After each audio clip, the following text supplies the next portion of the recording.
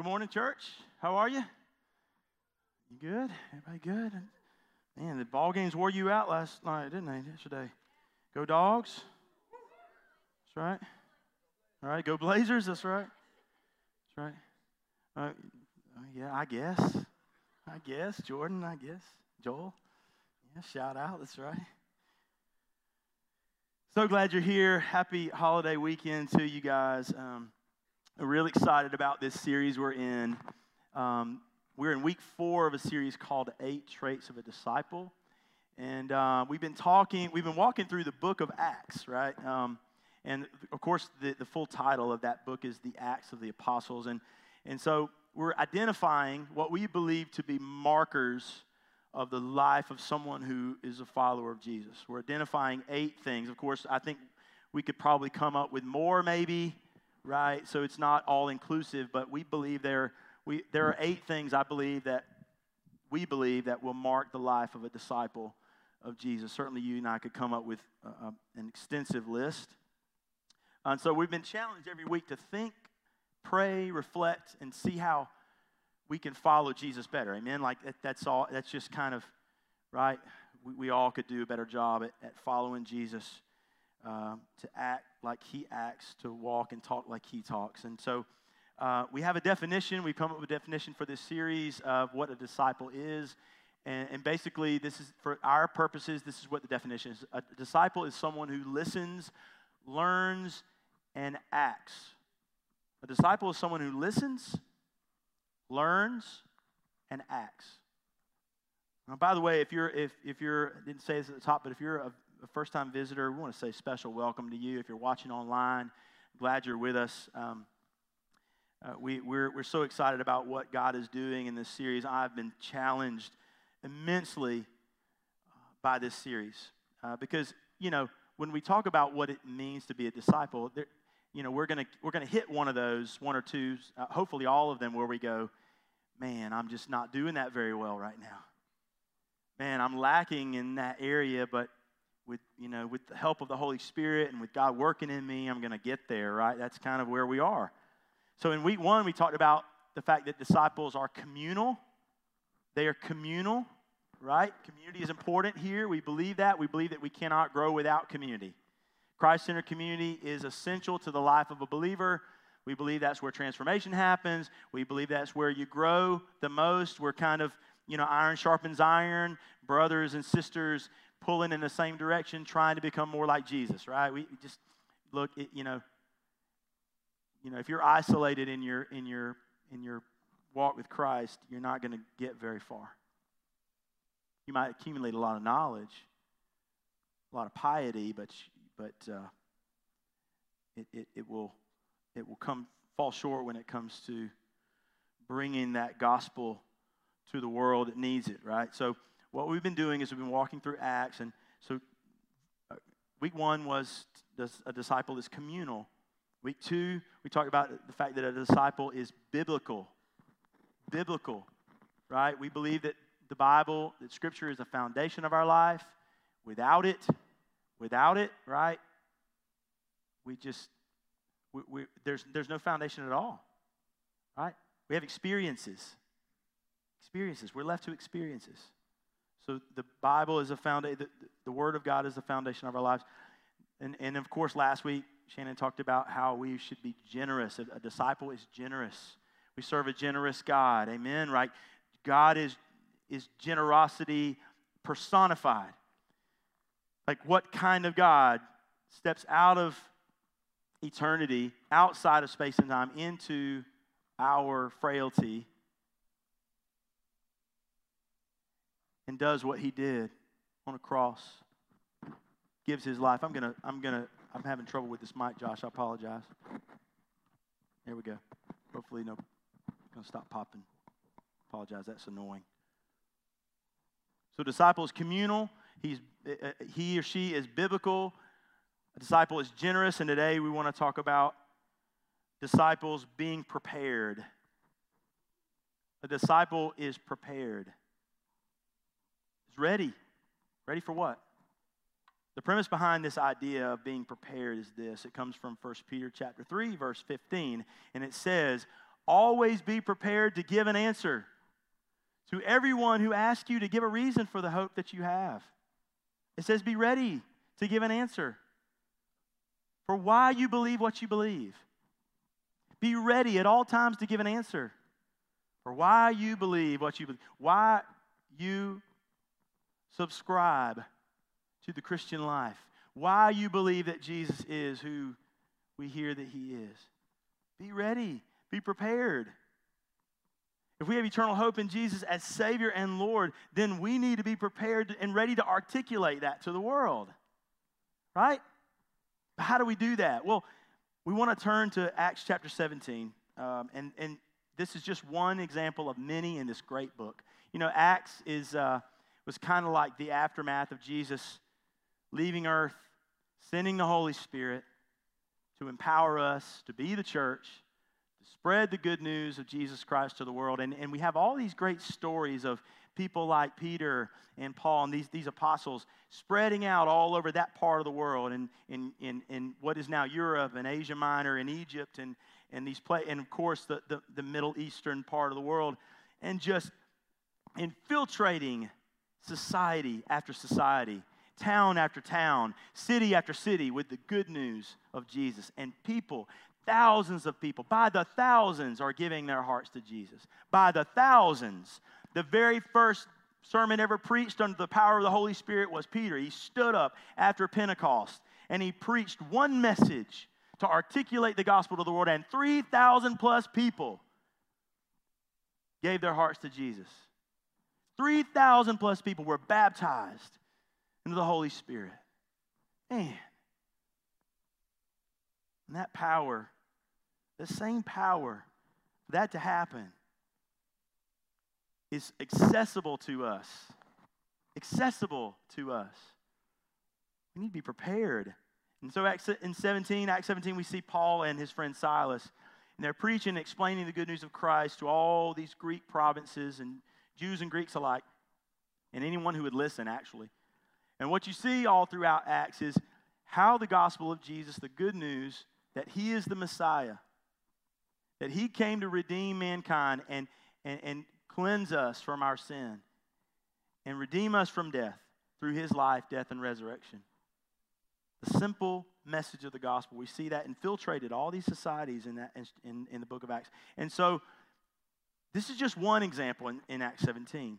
Paul is preaching to Jews and Greeks, and he stands before all these people, and he goes into this synagogue, and he goes into this forum, and he stands before this council, and they do that, and they say, look, with boldness they go, look, I'm here for one purpose, to share with you the good news that there is a Savior, there is a Messiah, and he is here, and he is ready to save, and he is ready to redeem mankind from their sins. So let's read together in Acts chapter 17. The first 4 verses, it goes like this.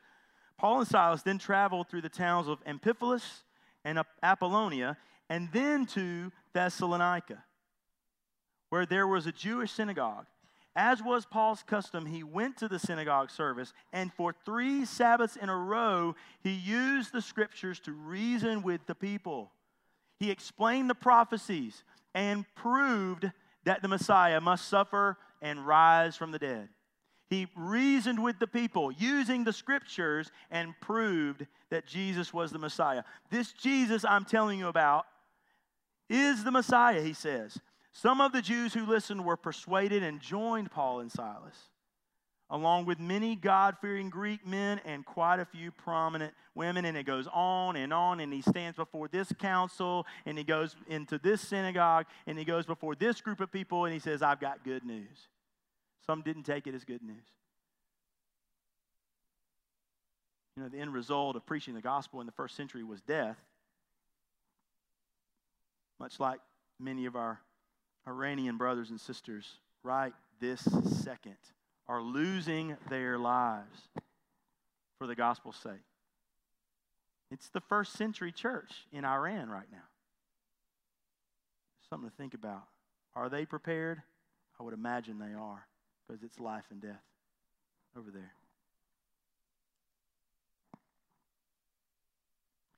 So he's preaching the gospel here. And now we need to establish something before we go further. and here it's this. However you view yourself this morning, you need to know that you are called to be preachers. You all are preachers and ministers of the gospel. You might not be called to vocational ministry like me or Shannon. You might never earn a full-time a position at a church anywhere. You might never earn a seminary degree. But if you have been saved and justified by Christ through salvation, you have been justified by Jesus.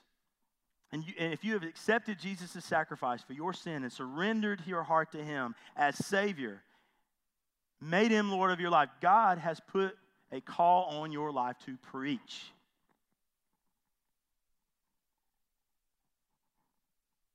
There's no doubt. There's no wiggle room in that. There's a call on your life to preach. If you claim Jesus as Savior, there's a call in your life to preach the gospel. So the first thing we need to do to be prepared to preach the gospel is to know the Word. It's so simple. It's so applicable. And you've heard it since you were 3. But to know the Word, know your Bible, know Jesus. This goes back to a couple weeks ago when Shannon said that one of the traits of a disciple is to be biblical, right? Meaning we are people as Christ followers that found their lives on the truth of Scripture, nothing else. The Word of God should be of the utmost importance to us. By the way, we cannot ever hope to know or to follow Jesus without knowing the Word of God. We cannot know Jesus and follow Jesus and trust in Jesus or share Jesus without knowing the Word of God. We cannot, will not ever. It is that critical. Now, I'm not talking about being a Bible scholar or a seminary grad. You don't have to do any of that stuff to know the Word of God. The depth of my relationship with Jesus is directly related to time spent in the Word of God. The depth of my relationship with Christ is directly related to my time spent in the Word of God. Meditating on, studying, memorizing, taking it to heart, rolling it over to my brain and my heart, and letting God reform me into His image, right? Just no way around it. 2 Timothy 2:15 says, be a good worker, one who does not need to be ashamed, and one who correctly explains the word of truth. The NIV version of this says, be a person who correctly handles the word of truth. Some versions say rightly divide the word of truth, to rightly divide the word of truth. Basically, what that means is to correctly explain the word of truth. We need to study, meditate on God's word, allow the Holy Spirit to help us to understand it, what it means, and to share it with others. See, the word of God, the Bible says it's like a sword. In fact, in Ephesians 6, it's called the sword of the Spirit. Paul refers to this when he's talking about the armor of God, the sword of the Spirit. When I was a kid, in church, in Bible school, and in youth group, we had these things called sword drills. Man, if you're a kid of the 70s, 80s, 90s, raise your hand if you ever participated in a Bible drill. We call them sword drills. They're kind of out of fashion now. They're cheesy. Everybody's like giggling, laughing when we mention it. Bible drills. You'd be like lined up front. You'd like, ooh, me. Like you'd have your Bible. Actually, when they actually brought Bibles to church. If it stings, it's okay. I mean, if it stings, it's all right. It ain't from me. When they actually brought paper Bibles to church instead of a Bible app, and they scribbled all in it and highlighted and stuff, we can get back to that, right? Okay, side note. Stepping off pedestal on that. Soapbox, I mean. So we'd be up there, and you had to be like, postured like so, or whatever, and you sit in your chair and like, you wait for some whistle or air horn or something. And they'd like, the youth pastor, the Sunday school teacher, be like yelling out a scripture passage or a verse, and you're like, and like, oh no, I dropped my Bible. And like falling on the ground, diving for the Bible so that we can get whatever the sucker, blow pop, whatever the prize was for getting there first. For real, bribing kids, man. What? Bribing kids. Know the Word of God. I mean, it ain't all bad, right? So it'd just be this obscure verse somewhere in Ezekiel. Meant nothing. Like, usually it would have some context to it or some substance, but sometimes just be these random verses that make any sense. Or these weird Greek names that this 5-year-old, this 8-year-old's trying to pronounce. It's hilarious. And so you'd win the sword drill, the Bible drill, and get a prize. But I think there's beauty in that because it taught us how to know the geography and the landscape of the Bible. We just don't know it anymore. We just aren't training our people and our churches as a whole to know the geography and the landscape of the Word of God. We need to desperately, church, let's get back to that. Let's get back to knowing where things are and not just Googling them. Hey, God bless Google, because in fact, this week, I'm quoting a verse sort of loosely, and there's yeah, where's that verse at? I don't know, and Google, and I start typing in what I think the verse is, and I find it. It just brings it right up. So God bless Google. We can redeem Google, amen, for the kingdom of God. But we need to know, I need to know where that verse is. And I'm not saying I need to go get a seminary degree to do so. I just need to spend more time in the Word of God. I need to know the Word of God. I need to know what God wants to say to me, not just to know it for knowledge's sake. I don't need to fill my brain. I need to fill my heart with the truth of Scripture, right? It's not about filling your brain. It's filling your heart with the truth. It's hiding God's Word in your heart. How do you think it gets there? We read, we study, we meditate, we memorize Scripture. It cannot be overstated. You need to know the Word of God to know Jesus at all, and not just the Gospels. So the first way we are prepared to preach the gospel to a dying world is to know the Word of God. The Bible says the Word of God is like a sword. Hebrews 4:12 says, "For the Word of God is alive and powerful. It is sharper than the sharpest two-edged sword, cutting between the soul and spirit, between joint and marrow. It expresses our innermost thoughts and desires." So the Word of God is a weapon, and any weapon should be rightly handled. Can't just be carelessly wielded. Know what I mean? Any weapons collectors in here? Any hunters? Man, some of y'all got a whole arsenal at home. Some of y'all got a gun safe larger than this stage up here. You'll be looking. Safe, the big thing there's my arsenal. It's all right. I mean, should I say that? I don't know if I should say that.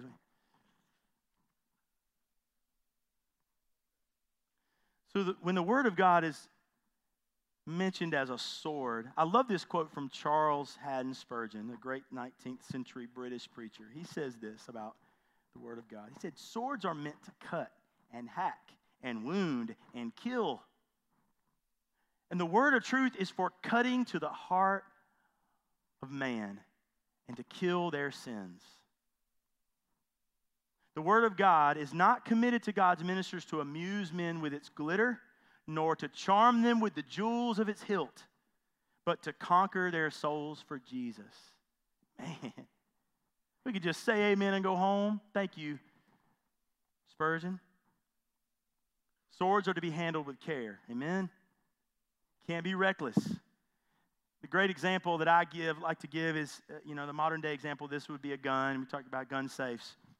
And I remember my dad, the earliest memories of me holding a gun, he's helping me, and we're out in the, we lived in the country, so we're out in a field, so we couldn't hit anything but air. And I think maybe the first thing I ever held in my hand was a gun, was a 410, I had a little 410, right? You may ever on a little, when you're little, you're shooting squirrels and rabbits and stuff with a 410. Okay, sorry if anyone's offended by that. When you live in the country, it's what you do. Remember 410, and it didn't have a lot of kick to it. It's just like a little firecracker almost. It's not much to it. Do some damage, but it's not much. And I just remember my dad. Okay, like this, and here and here, and that safety was real, real important on that thing. It was a 12 gauge, 20 gauge. You obviously had to graduate to the 20 gauge or the 22 rifle and the 20 gauge, and then eventually the 12 gauge. right? And I remember my dad showing me, okay, this is how you carry it when you're not about to shoot something. Like if it's break action, you have it broken, and all the shells are out, right? And you're walking. And my dad was like, all right, down toward the ground. The thing's faced to the ground, right? And some go straight up and straight down, like whatever your preference is. But I can remember my dad, and I took the hunter safety course that they had, the local, wherever we got the hunter safety badges from and all that stuff. And I remember them saying the same thing, straight up, straight down, like make sure you're not loaded and all this stuff. And safety, right? Safety first, kids. But I remember the warning that my dad would give, the warnings. I'm 8 years old, 10 years old, warning after warning after warning, and I give my son the same thing, like warning after warning after. Please, unload the thing. Unload it. Make sure it's not loaded. Make sure when you're cleaning it, it's not loaded. Make sure when you're carrying it, it's broken. You can see you're taking all the precautions to handle with care. I want to offer you 2 Greek words this morning that I think really explain this rightly handling the Word of God this morning. The first one is eisegesis. It's not I see Jesus. Eisegesis. This is what it means. Eisegesis means the interpretation of biblical text by inserting one's own ideas or opinions into it. This is the dangerous one. It's dangerous. This is what seems to be happening in our world, and especially in our churches today. Where now the word of truth can become, your truth is over here and my truth is over here. There is no absolute truth anymore. So we're like, you interpret it your way, I'll interpret it mine. Look, there can be some things in Scripture we can do that way, but there are some foundational things, y'all, that if we don't agree on, we can't call ourselves Christians. Right? When we insert our own opinions and ideas, the Bible says the heart of man is desperately wicked. Who can know the depths of the darkness in a man's heart? So when you and I, even for one day, even in our best intentions, are left to interpreting the Word of God based on hunches, on gut feelings, on opinions, on what culture is telling us, man, we are in for trouble. We are practicing eisegesis. We're taking the Word of God and we're wielding it recklessly. Revelation 22:18, if anyone adds anything to what is written in this book, God will add to that person the plagues described in this book. Man, I do not want to be that guy. We're to take this seriously. So eisegesis, that's incorrectly handling the Word of God. The second word, much more compatible with the gospel, exegesis. It means the critical interpretation of biblical text to discover its intended meaning. Now, it's going to take a little work now. This is all a hard swallow for all of us. It's a hard pill to swallow because this is it's just not natural for us. Some of you are not readers at all. You're like, I'm not really a reader. And I believe God will make you a reader for the sake of knowing the Word of God. God will stir up in you an excitement and a desire to know His Word. Exegesis, saying we're going to look at this, we're going to ask the Spirit to interpret what it means, and we're going to garner the truth from it so that we can be edified in ourselves and share it with other people. This one's the correct one. This is how God intends us to wield the sword of truth, to know the Word, to be prepared to give an answer for the hope we have in Christ. Our goal as disciples of Jesus isn't to know the word of truth so that we can win an argument. Too much of that going on. Too much bullhorn in the gospel into someone's ear and wielding the sword of truth recklessly. The goal is to be ready to give an answer for the hope that we have in Jesus by sharing the good news, explaining the word of truth to others in order to win souls. So don't win the argument, win souls. Don't win the argument with your Bible knowledge, with your Bible drill knowledge that you've accumulated over your lifetime. Win souls by correctly explaining the word of truth.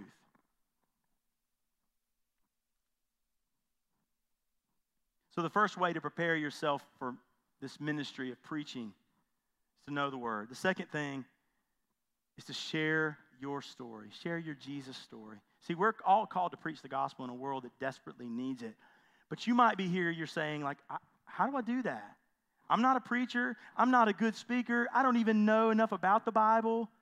I don't feel confident enough. I might say the wrong thing. I might lead someone astray. I might make a mistake. There are so many examples of men and women in Scripture that felt the exact same way you do right now. Moses, anyone? The great liberator of Israel, Moses, the great Moses. When we say that name, everybody goes, yes, great Moses. You know what he told God? You can't use me because I have a speech impediment. I stutter, God. How are you going to use me? I can't do anything of worth. I stutter. And God says, you let me handle that. You let me take care of that. And he used him to do something so great that it rings throughout the ages now and up to this very day. It was one of the pivotal moments in history, in the history of mankind, showing the might and the hand of God at work in the frailty of humanity, right? So, of course, you're going to feel inadequate. I think preachers ought to feel inadequate. I think I ought to never stand up here and go, I've got this figured out. I'm going to impart to you my wisdom. Heck no. I'm wrestling with this thing too today. I do not know the word of truth like I should. I do not share my story, my Jesus story, like I should. I don't get a pass for being a preacher. I don't get a pass for being a youth pastor. Sharing the gospel on a Sunday night to my stir audience does not count. It does not count. Now, it does count. I'm sharing the gospel, but, man, I need to go out and share it with the lost and dying world, with someone who desperately needs it.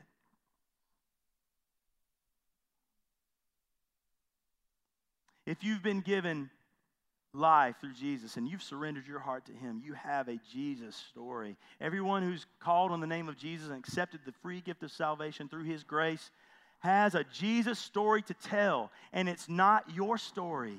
It's his story of what he's done in you. You didn't save yourself.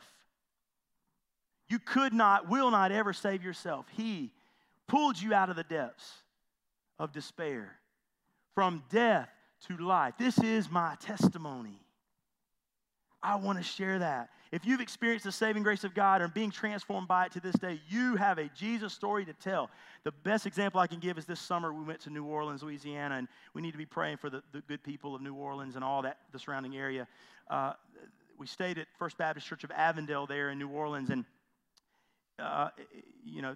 when Ida came through, half the church, the roof of that church is gone now, and there's so much destruction there in the neighborhood, and my prayer is that we can go back and help them rebuild next summer.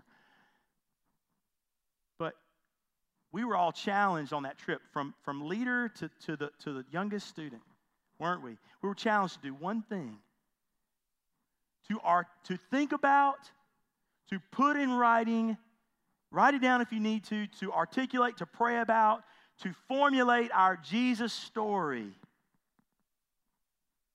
and to share it with at least one person, not in the group, before the end of the trip. It's a pretty doggone good challenge, I think.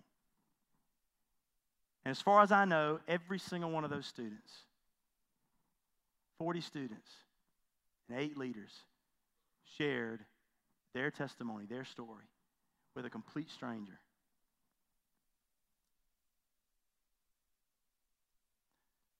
Are you ready to give an answer for the hope that you have this morning? I wonder what it would look like if the church, capital C, this church on this block, were so moved to the place where we decided we were going to allow God to well up in us a love and a deep desire for the word of truth, and then to share that with the world.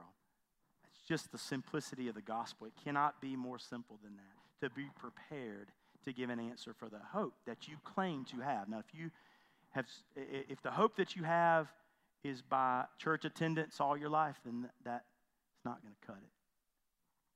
If the hope that you have goes something like this: I once was lost, but now I'm found. I once was dead, but now I'm alive. Thank God I'm alive.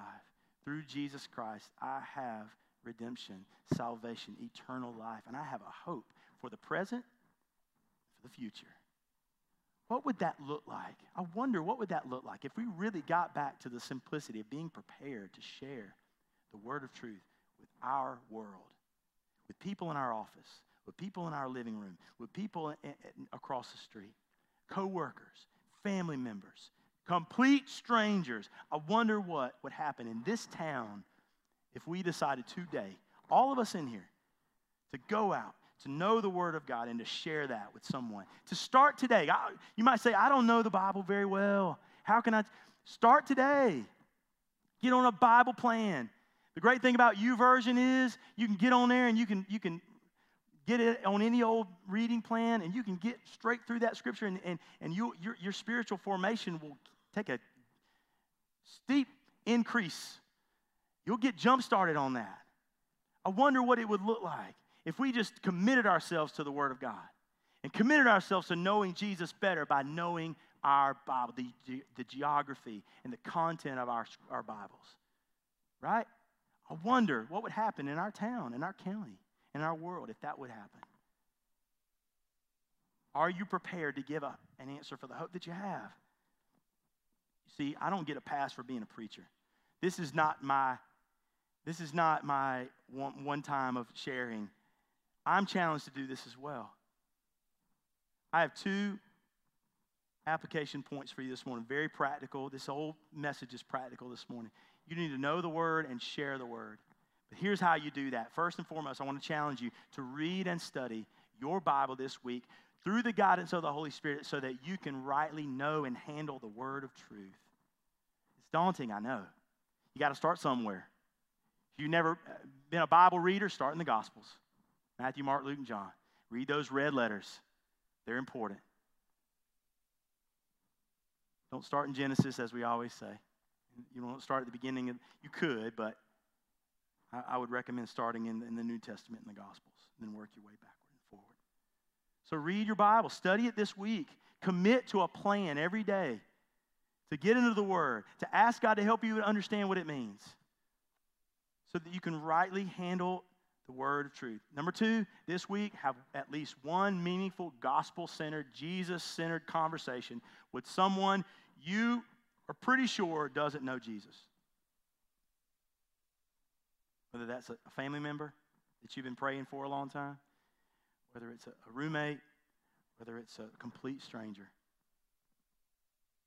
Like I said, I don't get a pass for sharing this with you today. I need to be thinking about and praying about someone that God will send me or that I've crossed paths with recently that I know needs to hear the word of truth, right? To have at least one meaningful, Jesus-centered conversation with someone who may not know Jesus. To know the word, to share your story. I'll ask the band to come back up, and we're going to continue in worship, but I want to challenge you this morning. I know this is like, yeah, I've heard this before, Justin. I've heard this so much in my life. So many times I've heard preacher or youth pastor tell me I need to know the Bible better. And I need to pray more, and I need to do all those things. I need to check the boxes. This is not about checking boxes this morning. Folks, this is not about checking boxes. It is not about getting your daily Bible reading in so that you can have your conscience appeased, that you've done your duty. It's deeper than that. It's deeper than that. Listen to me. I'm pleading with everybody in the room, and I'm saying the same thing for myself. I need to know God better through His Word. I need to know Jesus and His personality and His character traits. I need to see how Jesus walked and Jesus talked. I need to see it with my own eyes. I need the Holy Spirit to infiltrate my heart. I need the Word of God to cut to the bone and the marrow, to the very soul of who I am, to know how to live out Jesus in my world, right? Instead of just being a good moral person and attaching Jesus' name to it, I need to rightly divide the word of truth and live that out in my world. Amen. That is a challenge that I accept this morning. I hope you'll accept it with me. It's been dogging me all week. Because God spoke to me and said, you think sometimes you get a pass because you preach all the time. You don't get a pass. He said it in love. Spoke the truth in love. He said, Justin, you don't get a pass for preaching on a Sunday morning or a Sunday night. You don't get a pass for leading a Bible study on a Thursday night. You don't get a pass. There's someone or many someones in your life, Justin, that need to hear the correctly explained word of truth, and I need to step my game up. Of course, God's grace and His Spirit is there to lead us and direct us and comfort us when things are confusing, when things don't make sense. And God will illuminate Scripture, the simplicity of the gospel, getting back to, I once was lost and now I'm found. Friends, our community desperately needs to hear this. I promise you, if we accept that challenge this morning, revival would break out in this town. In days, if not hours. You hear me?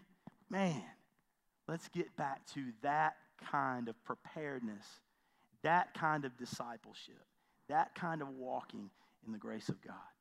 Let's pray. Heavenly Father, we love you. We are so thankful for the truth of your word. It cuts to the heart of man.